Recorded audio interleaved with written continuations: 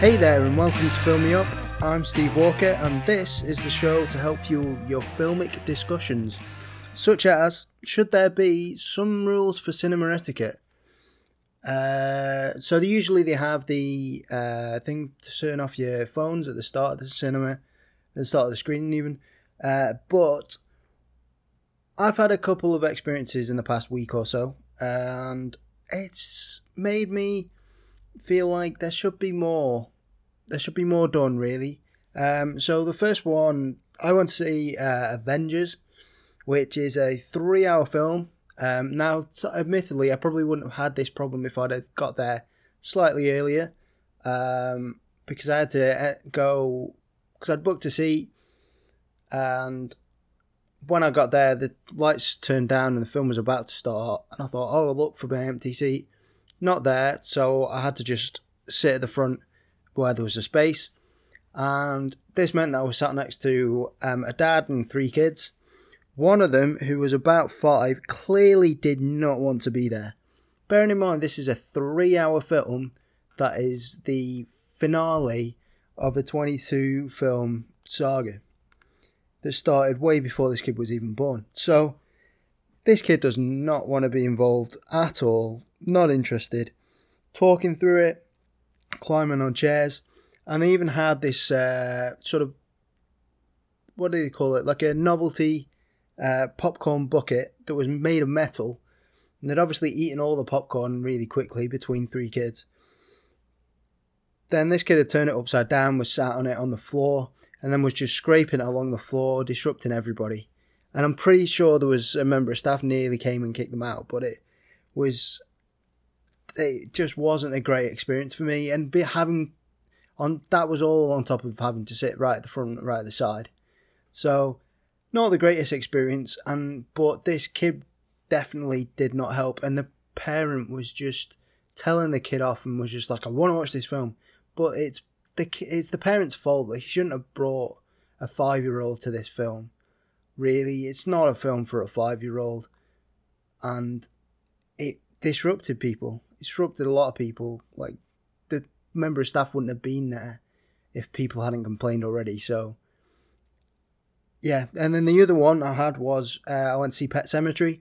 And I went at a late screening, so it was like 10 o'clock. And I'm 90% sure someone fell asleep. Because there was times when it goes quiet, as it does in all horror films, and all I could hear was... It's like being in a screening with Darth Vader. You just hear this heavy breathing. And then occasionally you get a little bit of a snore as well. And it just peed me right off. And I thought about making a loud banging noise to try and wake them up. But you're like, nah, it's a horror film. They do jump scares. It'll do that itself. No, didn't wake them up. And for the most of the film that happened. And it's so frustrating. Like, if you're not gonna watch the film, why bother paying the money to see it? So, whatever. That's just a little bit of a rant from me. And maybe I feel that there should be some sort of cinema etiquette, and there should be stricter rules on like letting kids in, or just general common sense. If it's a late screening and you feel like you're gonna fall asleep, just don't bother going. Speaking of Pet Sematary, so this week what I'm gonna do is normally I talk about a film that I've seen this week, which would be Pet Sematary, because it's the first weekend of May, I'm actually going to talk about some of the films that came out in April, the ones that I've seen anyway. So I saw 5. So I saw Shazam, in the order that I saw them, Shazam, Missing Link, Hellboy, Avengers Endgame, and Pet Sematary. So, and I'm going to talk about all those films. I'm going to go spoilers heavy. So if you haven't seen any of these films, or if there's any in particular you don't want to hear about, I know that Avengers Endgame will be one of them. Look in the description, there'll be time codes so that you can hop around and you don't have to spoil it. Avengers Endgame is right at the end, so if you don't want to have any spoilers for that, then you can listen to the rest of it and then just turn off when we get to that. So I'm going to work in the order of which I think is sort of the worst to best. So the worst I thought was Pet Sematary.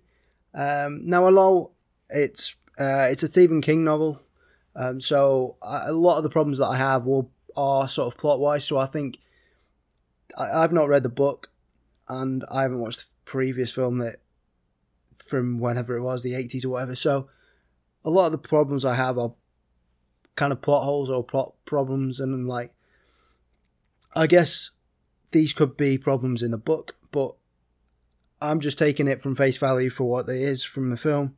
But generally, it's not a great film. It was fine, but it's just a quite generic horror film that tends to have a lot of the typical people making sort of stupid decisions that they seem to do in horror films. That is just frustrating. But it wasn't just like the protagonist, it was just side characters, just everybody. And so, yeah, but one of the things that stuck out to me was they had this sort of side plot with the wife. So basically, the Pet Sematary, for those who haven't seen it and are not bothered, a family moves from the city to the country, and on their land is a pet cemetery, and further back from that is some sort of weird, it's kind of, I don't really remember it, it's kind of weird, some sort of mystical, magical burial ground, essentially. So, and there's all sorts of weird happenings goings on. But one of the kind of side plot to all of this was that the wife of the family, she had a sister who was deformed, and she had like a twisted spine or something. But the way that this sort of manifests is that this kind of deformed sister basically creeps out the wife, and so much so that the wife ended up having to take up some food to her, take up her dinner, but she decided, I am not going to do that because she scares me so much, and what I'm going to do instead is put her dinner in the dumbwaiter, send that up. But the dumbwaiter, it shouldn't really be used, it's kind of a bit rickety, but I'm doing it anyway because she scares me so much. And so the deformed sister with the twisted spine had to then crawl out of bed, crawl over to the dumbwaiter to get her dinner. And so you don't see her do this, you just hear the sort of shufflings going on upstairs. And then when she gets to the dumbwaiter, it's rickety, and then she falls. And basically, this deformed sister falls down this dumbwaiter, and her spine is completely twisted, more than it was, and basically she's killed. And it's basically the wife's fault because she didn't take up her dinner. And this sort of like traumatizes her and haunts her. But it's this weird sort of side thing, and I'm like, I don't even, like, why couldn't she have just been a normal wife? Like, why did she need this weird backstory? And it's just very strange. And the whole, like, thing of her backstory is very strange just in general, because she's so scared of her sister for being deformed. And the way that this sort of film, like in lots of horror films, they do sort of like mental patients, like patients from mental asylums or whatever, they are treated as like the horror villains or whatever, and then like the disabilities aren't really portrayed very well, and that's a common theme from horror films just in general. And this is sort of the same thing. It's almost like because she's deformed and a bit twisted, that means that she's this weird, evil, creepy sister. But I feel like in a real life situation, the parents, like, it's bad parenting, because the parents should have just talked to her, and if she was feeling frightened or scared and a bit freaked out, then she should have been able to talk to her parents and work it out, and maybe talk to the sister a bit, and like, it just seemed a bit strange. And then the whole reason why the wife had to take up the food to the sister was because the parents had gone out and left her alone. And so that again is bad parenting as well, because if she's really scared of her sister, then maybe you shouldn't leave her alone with her, or leave her to do tasks that mean that she has to interact with her if she's not comfortable with it. And this side plot, I've gone on this for way too long, but this side plot, it seems to carry on because the wife, basically, when they're in the country, the cat gets killed, they bury the cat comes back, but weird, but like evil, and then the one of the children of the family finds the cat in the road, and he's like, oh, it's our cat, gets hit by a truck, and he dies, and then the wife and the son then move back to live with her parents, which is the same house where the sister died. And she's still getting like visions or like hallucinations or something, because the area that they were in with the countryside is all kind of weird and stuff. So you can sort of go, yeah, they're having all these weird visions, and it's bringing back memories and whatnot. But then she's still having these visions even when she goes back to her house, which I find is a bit strange. But I don't know. But also, if she's so scared of like that house and it's traumatizing for her, why go back there? Why not just stay with a friend or something? Or, I mean, like, she's got to be, like in her 40s, so, like, why is she not talked to her parents about this at all? It just seems very strange. But anyway, that's all the side thing. The main thing is, so at the start when the cat dies and then they bury the cat, John Lithgow is a guy that lives in the area, and he originally had his dog had died, and he buried his dog, and then his dog came back evil, and they had to kill the dog again.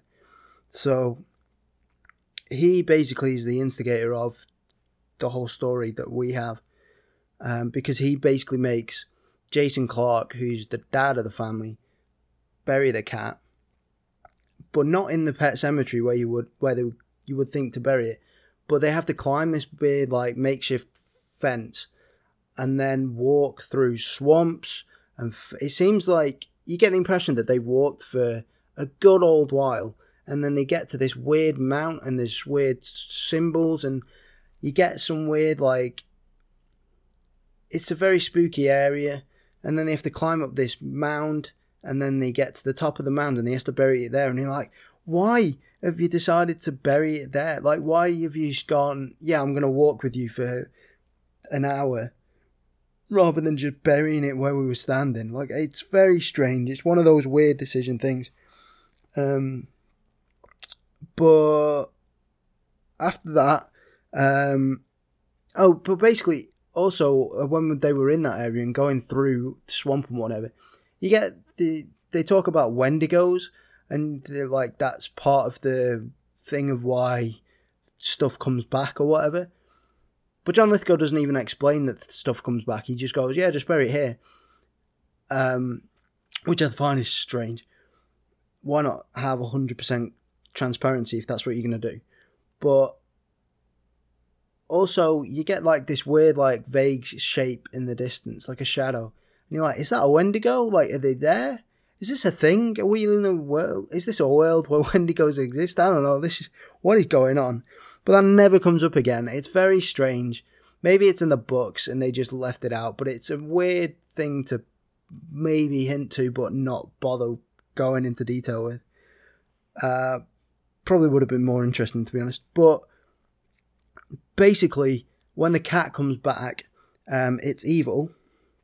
And so there's a point where Jason Clarke, because he's a doctor, so he basically has an injection that he can put it down with, and he nearly kills it, but he doesn't, because basically he's like, oh, I don't want to kill a cat, but he should have just manned up. It's not even his cat anymore. And so if he does that, the kid doesn't find the cat in the street, and then there's no dead kid, and then there's nothing else. But whatever. This is just horror films for you. Then he has to go. He goes back and buries the kid when they die, because apparently when you bury someone or something on the mound, it draws you back to bury something else. But you don't really get that from the film. I mean, I think they did try to do it with sort of visions, and because he has Jason Clarke, the dad, has visions, and he goes sleepwalking into the forest, and you're like, I don't really know where this is going, but I guess that's what it is, but it's very unclear. And I guess John Lithgow is like, oh yeah, I've buried something, you should bury something, we should go back and bury things. But you don't get that inner turmoil. There should have been more direction of in trying to get more like almost like a split personality, sort of like like being torn between the decision of whether to bury something, just to get that across. Rather than just having it be like this sudden change of being like, oh, my kid's dead, I'm gonna bury this kid now. Like, why? Like, it was very sudden, it was very jarring, and you had these visions which, like I say, they didn't make much sense at the time. I don't know whether that was me just being stupid, thinking like horror film, turn brain off, but if that's the case, like in a world where you've got films like Us and Get Out and It and things like this, and A Quiet Place, where you've got tight scripts and tight stories, you need something to, if something's going to be explained or is clear, you should clearly hint at it, or you should be able to piece everything together quite easily. And then at the end, so the kid comes back, the mum comes back as well, because he wants to be with the dad, wants to be a family again, and then there all sorts of chaos ensues, and the kid starts killing people, and I guess when I was watching it, I thought maybe the kid has super strength or durability or something, because they seem to be able to fight these parents off with ease. Like, there's not a lot of, like, they don't have any trouble like attacking these parents, which I find is strange, because it's a kid, and I know it's their kid, but it's a kid still, and you should be able to beat down a kid. So I found it very strange. But basically, yeah, the film wasn't great, but I honestly think the best bit was the ending like minute, because it ends with a shot, because the small kid, who must be like 3 probably, is locked inside the car for safekeeping, and the daughter who died by the truck has killed the mum and dragged the mum and buried the mum. The mum's come back, the mum's killed the dad, they drag him, bury him, come back, and then you just see a shot of the 3 of them walking to the car, dead, demented, and it just looks great. And you have the film starts with this panning shot of chaos, and it ends with the same sort of panning shot of chaos, and it's so great. And that is like the tease. That's almost a tease for a better film than what I saw. So I sort of want them to make us follow up, just because it would be better than what we saw. But whether they would, I don't know. And so that was Pet Sematary. The next best film was, in my opinion, was Shazam. I'm going on way too long. With Shazam, which it was fine. I enjoyed it, but I don't think it was for me. The biggest thing that I got from it is that because it mainly revolves around kids, it very much feels like a kids film and not a family film. And I think it's got a major lack of an adult analog in there, and so there's no real mentor figure that that an adult can relate to, and because the superhero as an adult is still a kid, so it's hard to get. So even when they're an adult, you don't relate to them because they're still a kid, if that makes sense.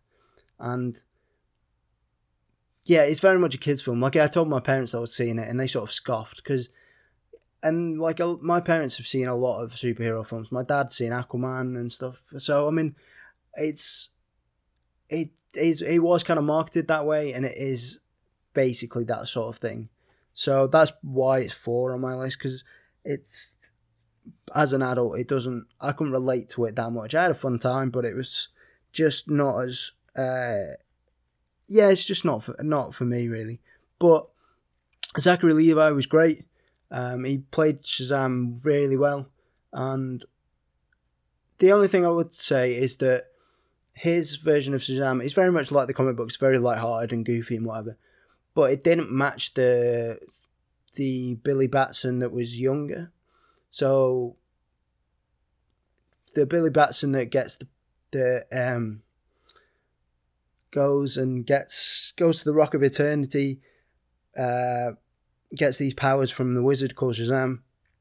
He was very moody and quite serious, and then when he's an adult and grows up, he was very goofy and quite funny and just fun and had enjoying life. And he was quite mismatched. And I know if you got superpowers and were older, then you probably would be like quite happy about it, but it wouldn't change your personality completely. So it just seemed very strange. Mark Strong was the villain, who is Dr. Sivana, who was great, but it didn't have a lot to do. It was more interesting to start with. They even opened with like a flashback of him as a kid, and it was very interesting seeing him because he was then obsessed with trying to get back to the Rock of Eternity after being rejected to have these powers that Shazam eventually gets. But after that, he becomes this fairly one-dimensional villain, as a lot of superhero films do, but I guess that's why they're superhero films and not supervillains.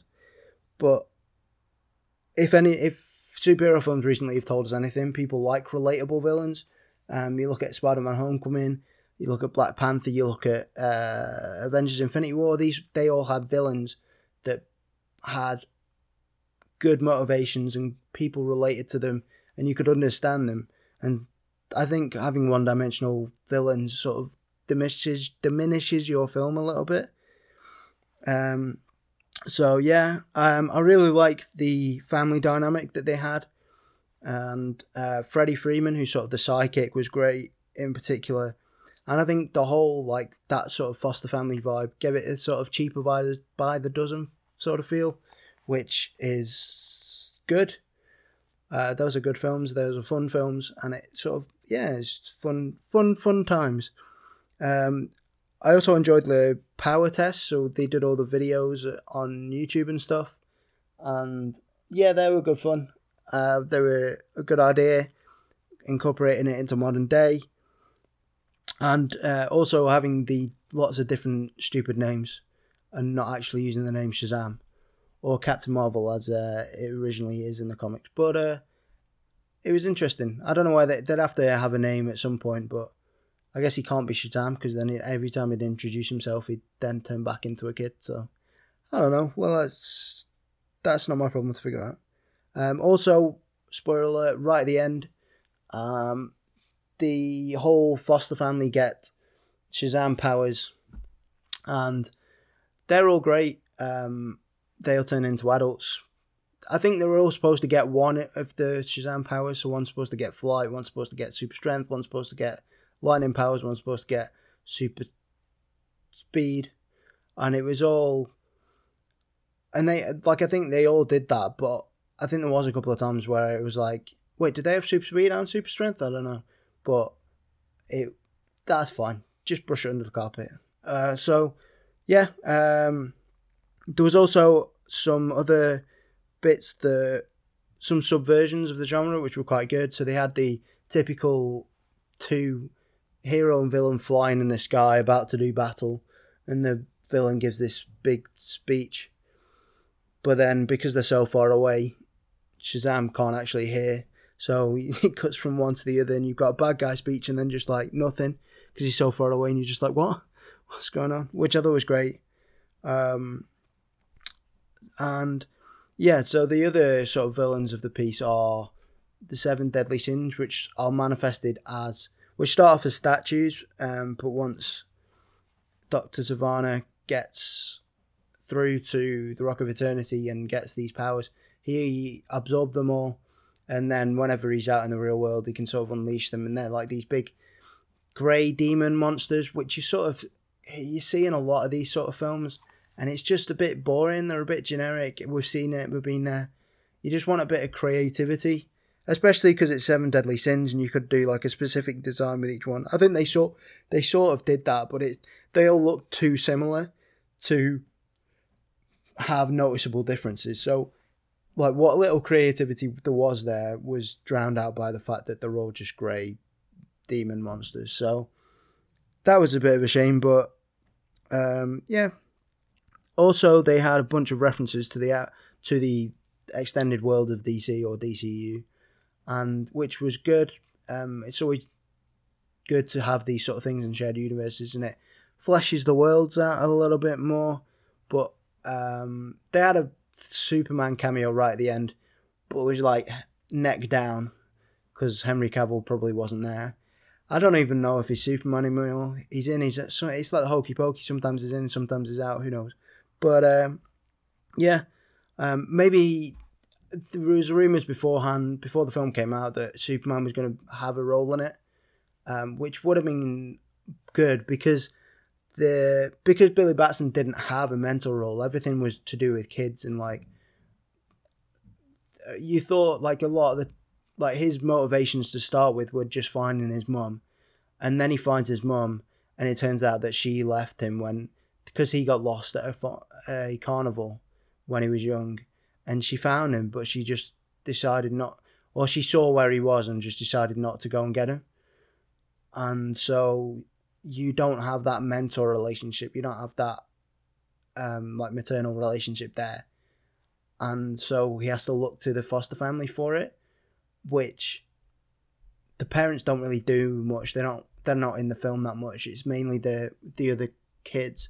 And so I feel like I said, I felt like it missed that adult analog, and you needed a mentor. And I think if you'd had Superman in that role, then it would have worked really well, and it would have fleshed that world out, and it would have had a big impact. And it would have got people excited about Superman again. I mean, one of the best bits of Justice League was Superman, and people liked it. It's the Superman that people wanted. So just have more of that and continue with that left off.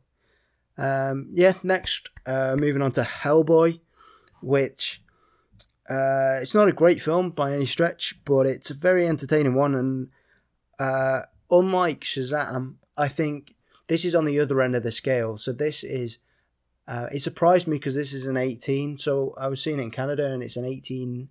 I don't know what the rating is. So I guess it's an R rating or whatever. But it's basically it's made for people like me that have grown up with the Hellboy brand and grew up with the Hellboy films and loved them, and are now older and love a bit of gore and a bit of swearing and a bit of adult content. Well, no, not that sort of adult content, but a bit of more mature content. So yeah, there's some great stuff in this. David Harbour is really good as Hellboy. I don't know whether he's as good as Ron Perlman. I've not seen those films in a while. I'll have to watch them.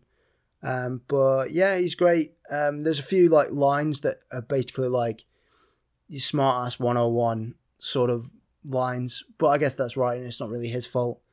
Yeah, like I say, the gore was great. I was taken aback at first, so I hadn't expected it to be an 18 or be this gory and this much, but it's great. It's not like massively over the top, but it is exaggerated, so it works in the context. Also, there's got a lot of rock music in it, which I'm a big fan of rock music, so it works for me. I know some people don't like it. I've seen a bunch of reviews of people saying it just doesn't fit, but I would disagree. But that's just my personal taste. It's also got some bad acting in it. So Daniel Day-Kim does a terrible British accent. I understand that they wanted, because originally it was Ed Skrein, who is British, but that character is Asian, so he backed down and they got an Asian guy. And I feel like there's got to be somebody out there. There's got to be a British Asian person. There's plenty of British Asians out there. So, I mean, there must be an actor like that could fit that role. And I think it would have worked better just because that accent was absolutely awful and it sort of pulls you out of the film a bit.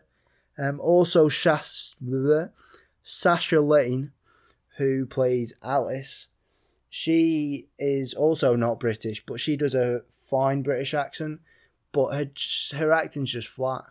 It's almost like it's her first acting. Like, I thought she was British. I didn't know she was American. I thought she was British.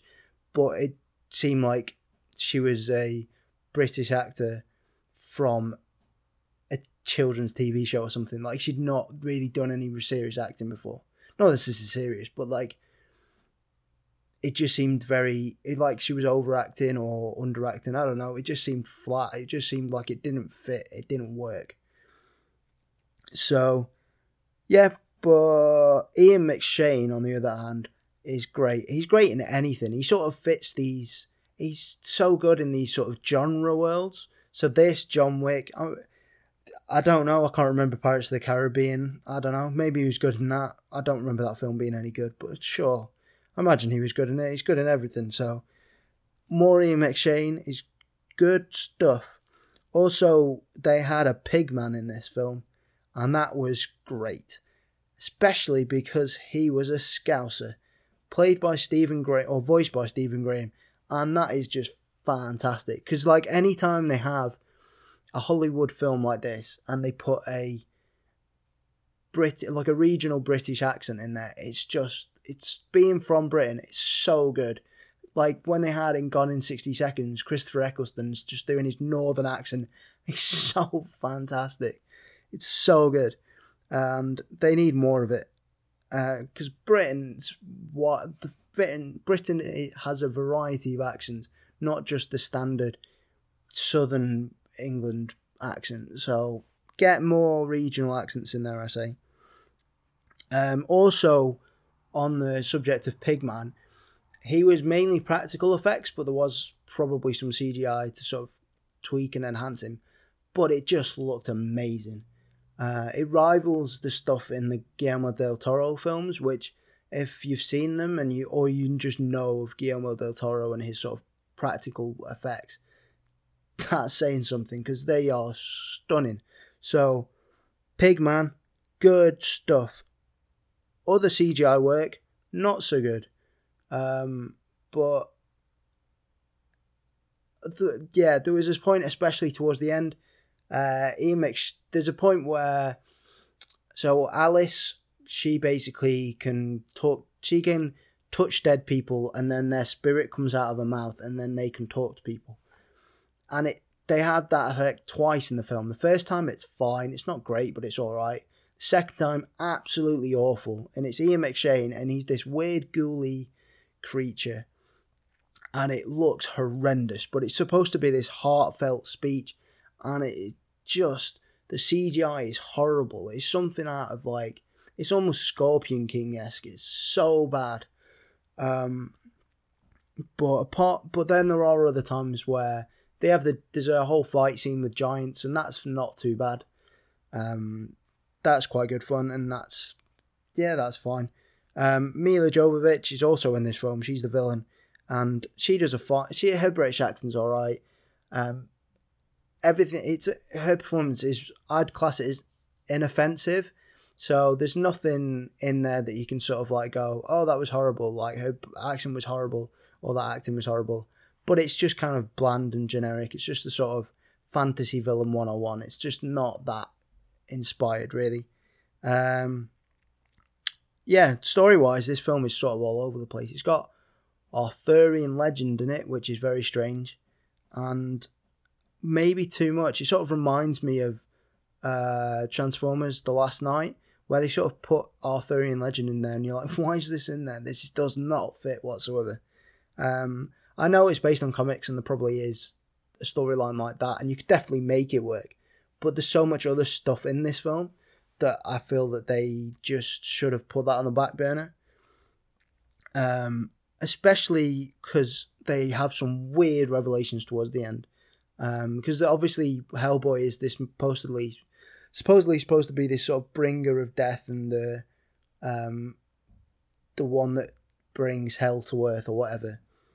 And in this film, he is also the descendant of King Arthur, and so he can wield Excalibur, which is crazy. I know these films are supposed to be crazy, but me personally, I hate all these big prophecy things. It ruined the Riddick franchise for me, and it sort of ruins this franchise a little bit. I like the stuff where it's just, we're just going and we're catching some demons or something. Like, there's a bit, the opening of this film is amazing. So Hellboy goes to Tijuana to try and work out what's happened to this agent who hasn't reported in for a while. He's an undercover agent. Basically, he goes to this sort of luchador wrestling ring, which is great. And one of the luchadors is this agent. And so he's like, oh yeah, I'll come back if you can. You'll have to make me come back, so you have to fight me for it. And he's like, right, okay. And so they fight, and he turns this agent, or this luchador, turns into a vampire. And he's so good. Like, this is the sort of thing that I love. Like a luchador vampire just going out, getting this agent. Oh, he's a vampire now. Oh, he's dead. Oh, well. Like, this is the sort of thing that I love. Like, that's what I want of these sort of films. Not Arthurian led. Like, he's the descendant of King Arthur and he has to find Excalibur or whatever. It's just so bizarre. Yeah. Speaking of Excalibur, there's a point where he talks to Merlin, and Merlin's like, I brought Excalibur to you, but this is the last thing I'll be able to do before I die.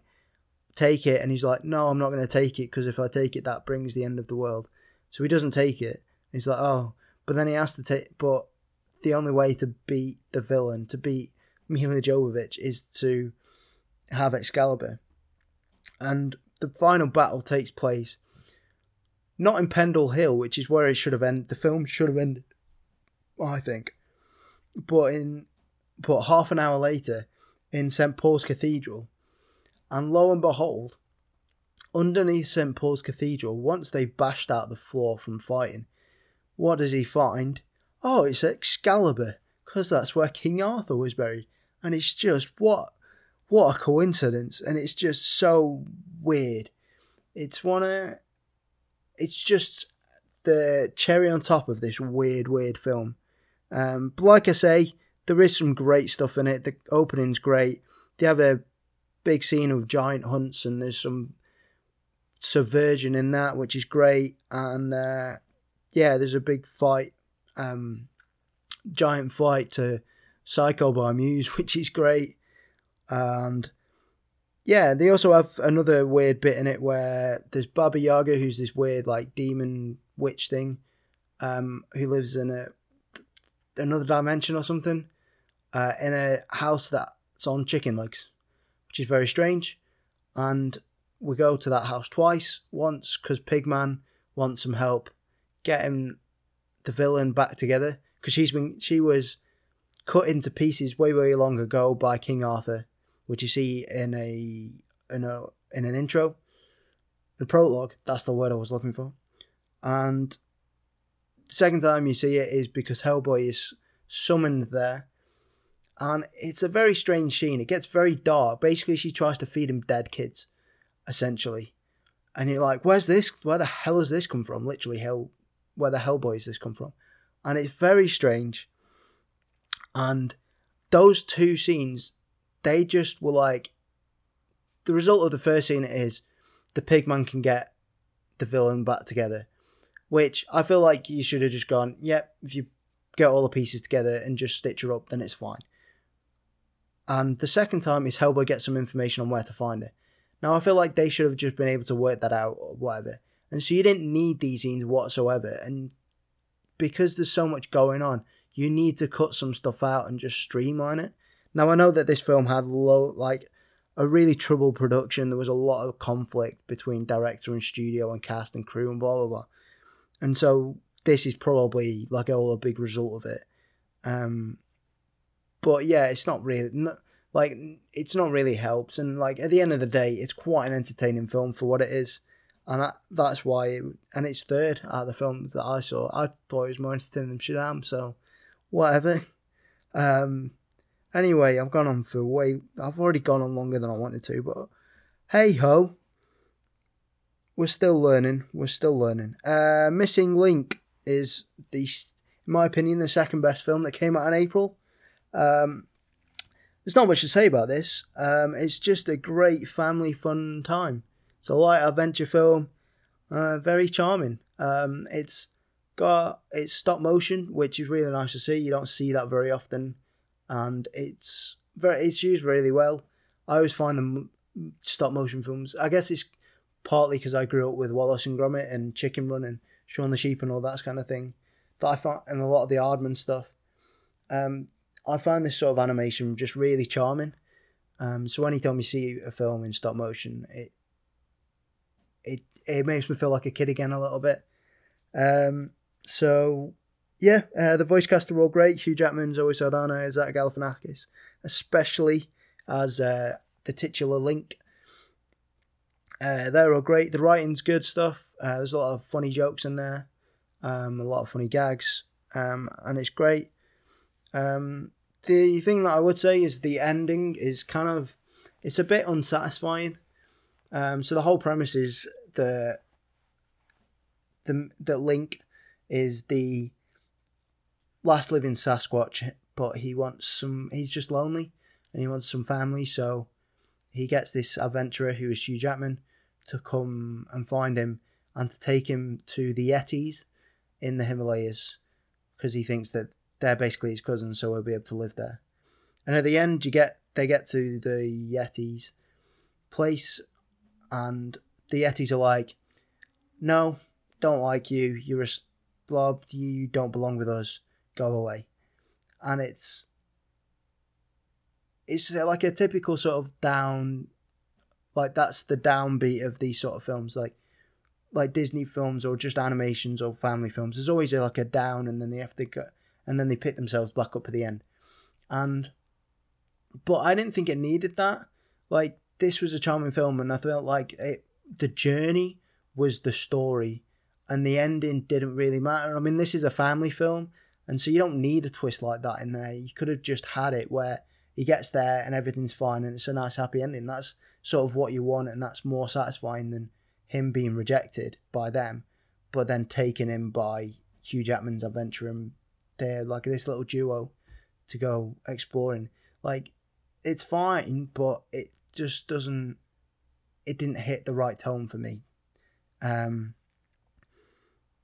So, I guess partly that part of the reason of that is also because Hugh Jackman's character arc is basically like at the start his valet or his like assistant quits because he's treated so poorly.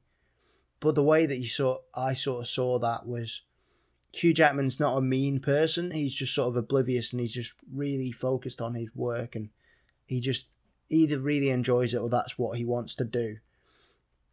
And so he just doesn't think about other people necessarily.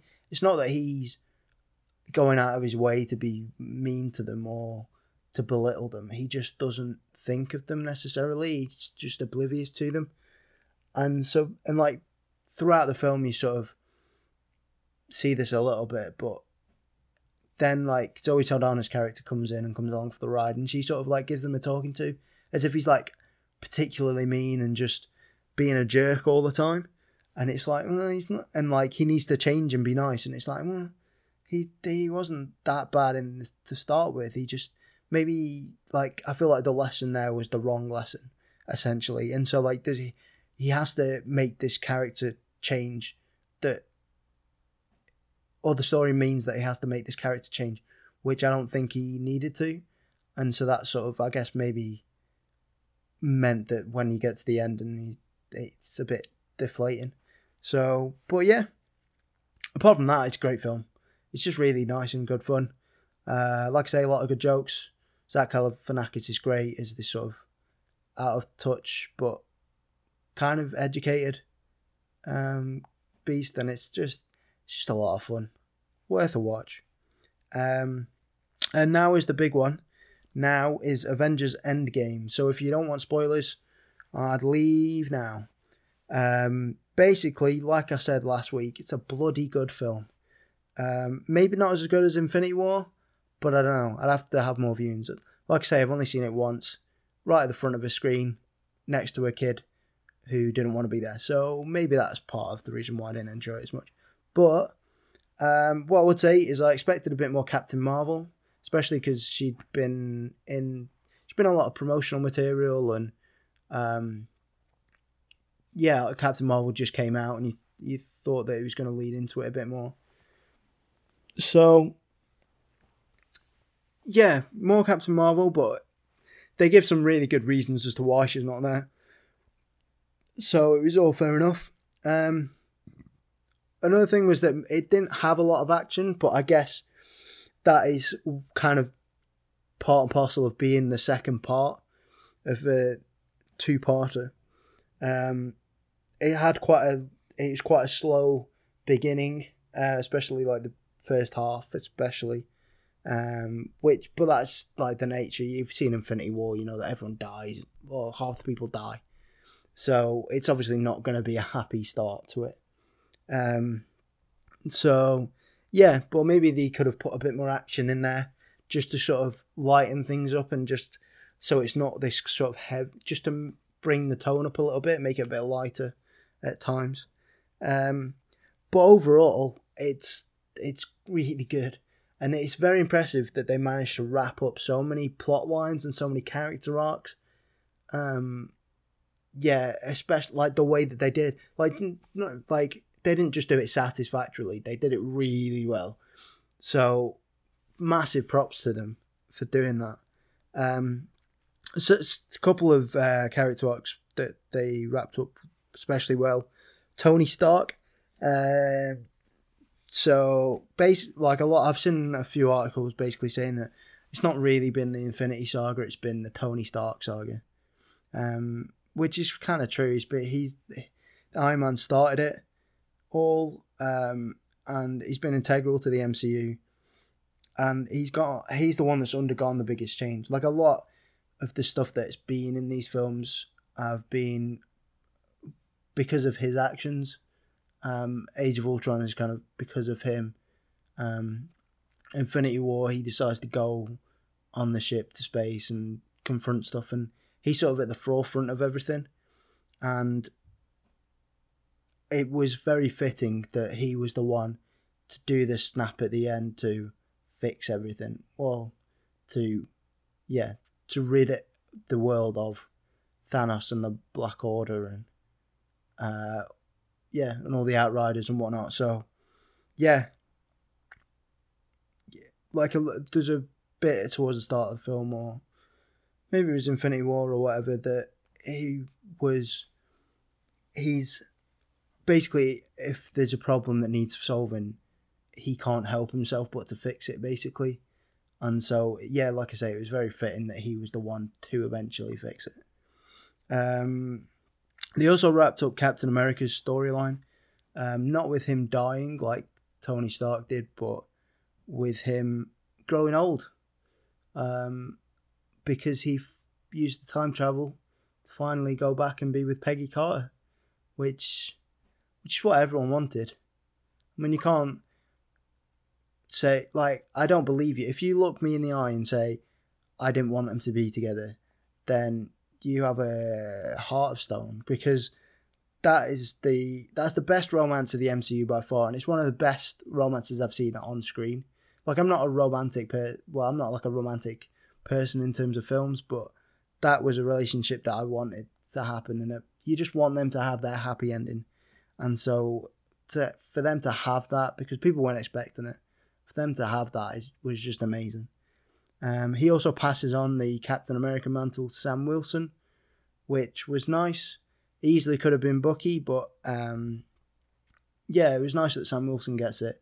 He's not really been a bigger player in the MCU so far, so maybe this is a good time to give him a bit of a role, give him a bit of a run out. And you never know, like maybe the Captain America thing title could be a big part of the Disney Plus show that they're doing. So, yeah, that'd be interesting to see. Also, Black Widow, her arc ends because she dies getting one of the stones, which I think it was unexpected, especially because her film is coming out at some point soon, which I guess is now going to be a prequel. But it was good. I mean, like, she had sort of come from this weird, almost villainous background originally when she was a spy and stuff, and it's nice now that she felt like she could have something to, like a group, something to fight for and something to die for, because she didn't really have a sense of belonging. Even in some of the early films, she like sort of didn't feel like she belonged. So it's nice that she had that, and she felt like she had that support and that network, and that she wanted to die for the Avengers. So, yeah, that was good stuff. And especially that scene on Vormir was an impactful scene. I mean, the last time we went there was quite an emotional scene as well, but they were so different. Those reactions and those sort of contrasts of those scenes was just really great, and so effective. So, yeah, love that stuff. Speaking of that scene, Hawkeye was really good in this film, especially the start where you see his family disappear. It just sort of, if you hadn't watched Infinity War before going into this, it reaffirms like the toll that has been taken, and yeah, it's hard hitting. But yeah, I'd say a lot of this other Hawkeye stuff that's been in this film, like his turn as Ronin and stuff and whatnot, it didn't feel as emotional, or it doesn't have that impact that other characters do, because he hasn't been utilized much in the MCU. And so, yeah, so like I feel like if he'd have died on Vormir and not rather than Black Widow, it wouldn't have had that weight with it. So, also because it's sort of expected, like everyone thought he was going to die in Age of Ultron, so yeah, it would have just been like, oh yeah, it's finally happened, like the inevitable. So yeah, we'll see. Professor Hulk was also really good. It was an interesting direction to go in. The thing is, like, they'd had an arc planned over Ragnarok, Infinity War, and Endgame, and so this is the culmination of it, and it's a really good direction to go in. It's an interesting direction. It's something that I didn't see it coming. I don't know whether other people didn't see it coming. It was a really good idea, and it's almost a way that they could easily phase him out now. We could easily become this sort of bit part player, because he doesn't do much hulking stuff. He's just more of Bruce Banner in a Hulk's body. So yeah, I think that's a good way of sort of being able to add him back in if you want to, but you could also leave him out of future films if you wanted to. And he provided a lot of needed levity in this film. Like, it's all quite sad and somber. Like, Infinity War had a lot of, like, it was more upbeat for obvious reasons. And having Professor Hulk in there, especially his introduction and some of the stuff in New York when they do the time heist, was really good, and a good fun. Speaking of good fun, Ant-Man had a lot of fun parts to him. I found it very strange that he escaped from the quantum realm by a rat, but I guess there's a lot of writing gone into these two films, and I guess if you're gonna, you want to cut some corners somewhere, I guess, or you need some reason for him to come out. So it's fair enough. I don't mind it too much. You got a lot of other weird stuff going on. Why not have a rat push a button to get him out? That's fine. Yeah, I didn't, especially when he came out, I didn't feel like, and he saw his daughter again, but it had been 5 years when he thought it was 5 hours.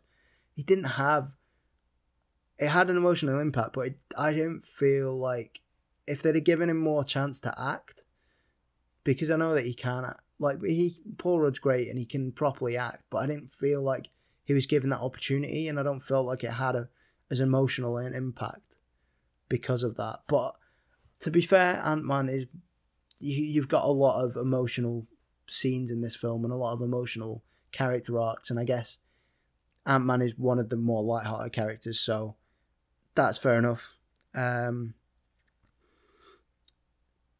Also, another kind of comic relief character, Rocket Raccoon, had a few good parts. Obviously, he wasn't in it much, Infinity War was very hard Guardians heavy. This one, not so much, obviously, because most of them were dead. But Rocket didn't have that big a part to play. I'd hoped he would have been in it more. He's one of my favourite MCU characters, so personally I would have liked to see more, but I understand why not. This is very much sort of a wrap-up of a lot of core Avengers characters, so you want to push them to the forefront. But someone that got pushed to the forefront more than was expected was Nebula. It's not really a good thing. It's not really a bad thing. It was just a thing. I'd struggle to find someone who would say that she is their favourite character. I can't believe that anyone would really say that she's their favourite character, but maybe she must be somebody's. But she's had an interesting character arc, though, over the films she's been in. Going from sort of villain, like henchwoman villain, to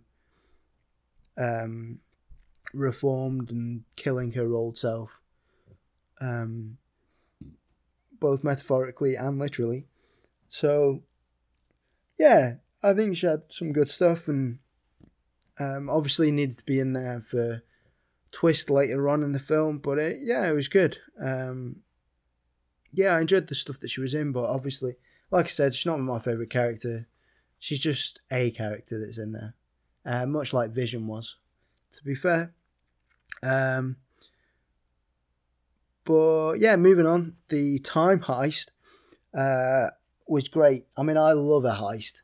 There was not too much heisting. I would have liked if they'd have done the usual sort of, right, we're going to go this, we're going to do that, we're going to do that, and then they show what's happening, and then they go in, and then it's different. Like, I would have liked that, but I guess, like, this is a 3-hour film already, so adding more to it would have just been ludicrous. So, I mean, I thought this was possibly a time to put more action in there, but again, 3-hour film, don't want to make it any longer, really. But yeah, there's a lot of fan service in there, which is good. Howard Stark was in there. They had Jarvis from the Agent Carter TV show. They had lots of other little nods and winks and backgrounds. The Ancient One was in there from Doctor Strange, and they have the astral projection in there, and it's just great. It's just good stuff. And they go back to Morag. You see the opposite perspective of Star-Lord dancing, and it looks ridiculous, which it would do.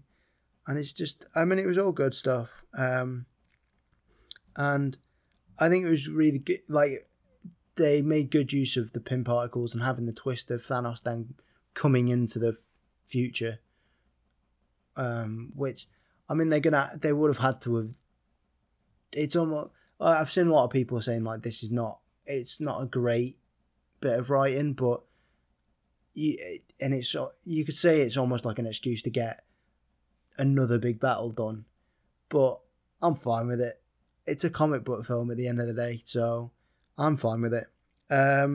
Speaking of the final battle, it was spectacular. Maybe not as like impactful as the Infinity War, because you'd never seen the Wakandan battle. You'd never seen something of that scale before, not in the MCU anyway. But now you've already seen it, having it again in Endgame, even though it's like scaled up massively, it's still not as impactful. And I think part of that was like the backdrop's not as interesting. It's very much like Wakanda was CGI as well, but I mean Wakanda was light, it was airy, and you could see a lot, whereas this one was kind of dark and dreary and almost stereotypical, like ruin wreckage or something. So, but it was still amazing. Still had loads of moments in there that were great. The return of Lost Heroes, and like the Avengers, Cap saying Avengers Assemble. It's like, yes, that was a really emotional bit, because there's like a thing that's like what I would say is like the culmination of 11 years and 22 films. Like that particular moment is what these films have been building to.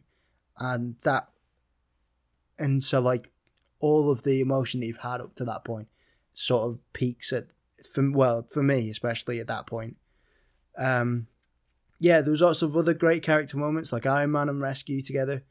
like rescues the female Pepper Potts Iron Woman. Ant-Man and Wasp being reunited and doing their little jiggery pokery with the quantum machine. And one of the biggest points, Cap wielding Mjolnir, because that is a fanboy dream. That is something that's happened in the comics, I know, but it's not something I thought would happen in the MCU, and it's so badass. It was so good, and Thor cheering him on was a good character arc, because he was like in Age of Ultron when they're having a little party and testing it out.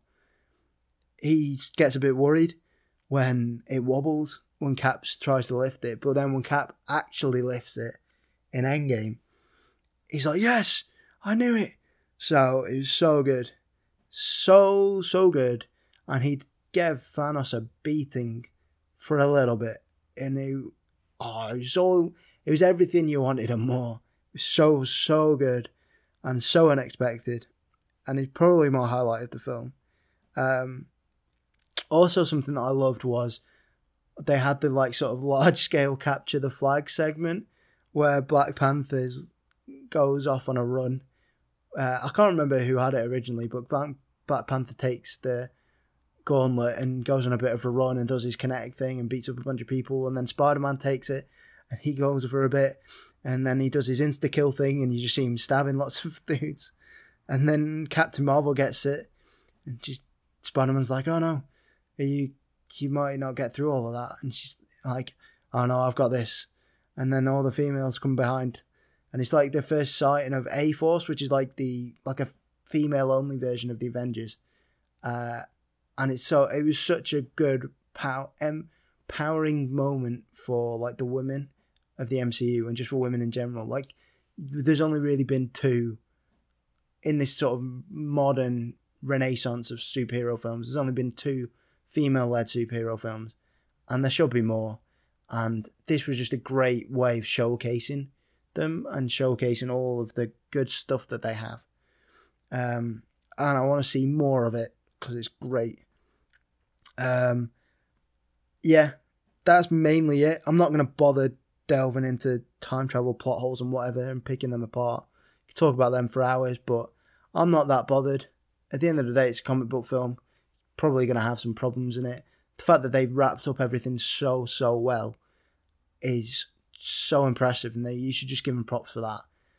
People are always going to pick stuff apart, but in my book, it's a fantastic film. The only one plot hole that I will say is one that I find really entertaining, because people have said that, so there's obviously 5 years since the snap and people coming back, and 5 years is a long time. Like, you could have found, like, say your family disappeared, you could have found someone else, you could have had a new family, and then your old family comes back, and now you have two families. Like, you have two husbands, or you have two wives, you have two sets of children. It's very strange, and it could be very awkward, which I just found that funny. But like other plot holes, whatever, just brush them aside, it's fine, don't worry about it. Even that one, they may say like a sentence or so, or just not even address it. Anyway, thanks for listening. I've gone on for way too long. I'm still trying to get down the timings of this. I'd originally wanted to try and do everything in half an hour, but it's been over an hour now. So, yeah, it's not going too well, but we'll try and get back on track. I'll try and not ramble as much. It's just a lot I want to talk to you about. Next week, I'm going back and talking about another time. This time it'll be, what if the American version of The Girl with the Dragon Tattoo came out before the Swedish version? So that's David Fincher's version. What if that came out first, and what sort of impact would that have made? Because the Swedish version, they got a trilogy. The other ones, they got one, and then like years later they got another one. But it was like the fourth book, not the second book, and it was a different director and it was a different actress and stuff. So, yeah, I'll be talking about that. and other stuff. I'll probably be seeing another film. I'll be talking about that. If you'd like to get in touch, you can do. It'd be good to hear from you about any of these films or whatnot, or anything else that you want to talk to me about. You can find me by email at filmmeuppod@outlook.com. You can find me at Facebook at filmmeup. Just facebook.com/filmmeup. You can find me on Twitter at alloutwalker. And this, I don't know where you're listening to this from, but this podcast goes up on YouTube, and it goes up. Just search for it in YouTube. It's on iTunes. It's on Podbean. It's on Castbox. If there's anything else that you'd like me to put it on, just let me know, and I'll try and arrange that for you. I don't really know how to get it on Spotify yet, but that's a work in progress. And sorry for going on for so long. Probably bored you to tears. But thank you very much for sticking with me and for listening. And I'll see you next week. Bye.